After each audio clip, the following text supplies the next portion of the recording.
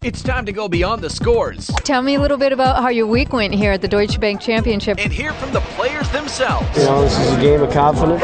Well, the first season was really tough. I can't believe the quality of the play that's going on over there. It's PGA One-on-One on Goldie Bounce Golf. Here's Liza Churchill.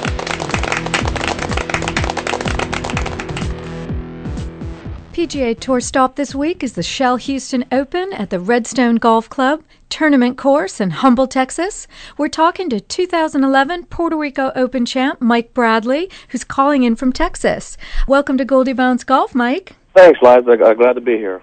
First off, congratulations on your second Puerto Rico Open win, your fourth career PGA Tour win.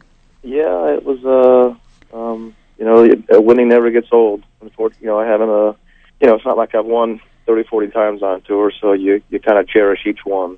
You edged out fellow PGA Tour pro Troy Mattson by one shot in a playoff to seize the win. Can you take us through your final hole, the playoff hole? It's a par 5. Troy drove it in the right bunker. I drove it in the left rough. We both laid up. He hit his shot probably about 30 feet past the hole, and I hit mine, and they're about 8 feet, 10 feet. His putt went by probably about 3.5 feet, and I missed my birdie putt. And then, I guess fortunately or unfortunately, depending on how you look at it, he missed his putt, and that was it. So it was a one-hole playoff, and it ended in my favor. Do you ever get used to playoffs in PGA Tour tournaments? Yeah, you've played 72 holes.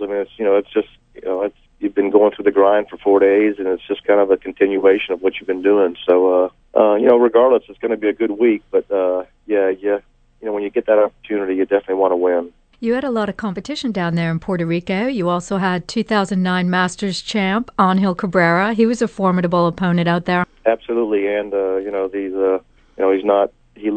he's from not too far from there, so he had quite a few fans rooting for him. So there were some major winners in the field, and along with a lot of good players. So anytime you're in a PGA Tour event, you're always playing against some really good players.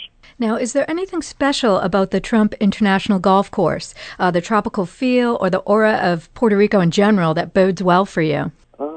Obviously being from Florida, I obviously do enjoy the warmer climate. There's usually a breeze blowing, so it's past Palom, which is a grass I'm familiar with. So I think it's just kind of a combination of everything, and I'm comfortable. I feel good when I'm down there. There's really no rhyme or reason. I've just been able to put 4 rounds together, and that's it. But I definitely enjoy it down there. The fans have been great to me, and I'm looking forward to going back in 2012. Did you happen to play any golf with Donald Trump while you were down there?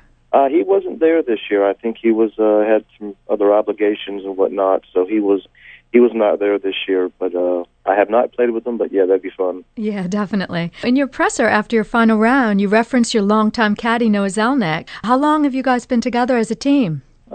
Pretty much since 2000. Can you explain to me a bit of the dynamics of a PGA Tour professional and his caddy? Well, the good thing about Noah and I is that we've been friends since '94. We played a lot of golf together. He knows my game. He understands my swing. He knows what my tendencies are when I start going bad. So I think that is a big asset for me, especially when you're out there under the pressure and under the gun. And sometimes you kind of you revert back sometimes to old habits when you get under pressure, and sometimes it helps to get reminded of some of the positive stuff. It's a good dynamic. It helps when you have someone that knows you and knows your swing so well versus just somebody that's just out there toting the bag. Yeah, I think that's really important. And an interesting tidbit about your career, Mike, is that at 44 years of age, you have won on tour in each of the last 3 decades. The first player since Davis Love to win in 3 different decades. You've been out on tour for 20 years, and how are you feeling about those stats? Yeah, well, I'm not big on the stats personally, but yeah, that's kind of a neat honor. People, did you know this? Did you know that? I'm not kind of one that really nitpicks about that kind of stuff, but yeah, that's a. He actually told me last year the Hartford Open, which is up in Cromwell, Connecticut. I've played that tournament in 4 different decades. So I said, there's nothing like making me feel old. So. Well, you didn't seem old when you won the Puerto Rico Open recently. Yeah, no, I guess there's still a little magic left in me. Definitely. You're ranked 43rd on the FedEx Cup standings. That's not too shabby there, Mike. You know, I'm off to a good start this year, and you know, I'd really like to play well, and obviously have maybe a couple more times, you know, before the year's over to maybe have a chance to win again. So, you know, I'm just I'm fighting each week, and I'm giving it my all, and you know, how the cards may fall, so be it. Is there a lot of pressure to compete against the young guns? The defending Shell Open champ Anthony Kim is all of 26, but you have experience. Yeah, there are a lot of young players that are just great players. They hit the ball a mile.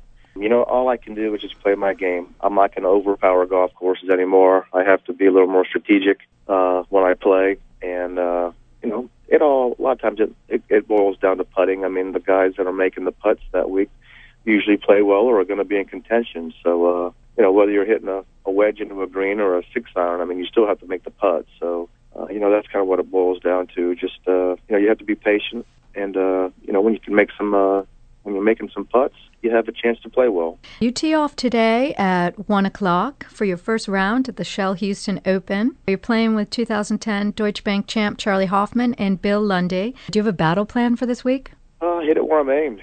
That's kind of my battle plan every week. You know what? Hit it where you're aimed. You know, the course is set up tough this week. They kind of groom it, obviously, for Augusta. So you short side yourself this week. It's going to be a long week. The greens are elevated and the banks are shaved, and you know, everything goes down to a lake. So yeah, you really have to play smart. You know, there's going to be a lot of pins that, you know, you just can't go after. You know, leave yourself 20 feet, whatnot. Maybe make the putt. If not, 2-putt, get out and try to get him on the next hole. So this week you have to really be patient. If you go flag hunting and you start short siding yourself, it's going to be a short week. Mike, best of luck to you this week, and I really appreciate you taking the time out to call in. Absolutely, Liza. Thank you so much, and best of luck with your show the rest of the year. Thank you so much. You're listening to Goldie Bounce Golf Live on 95.9 WATD.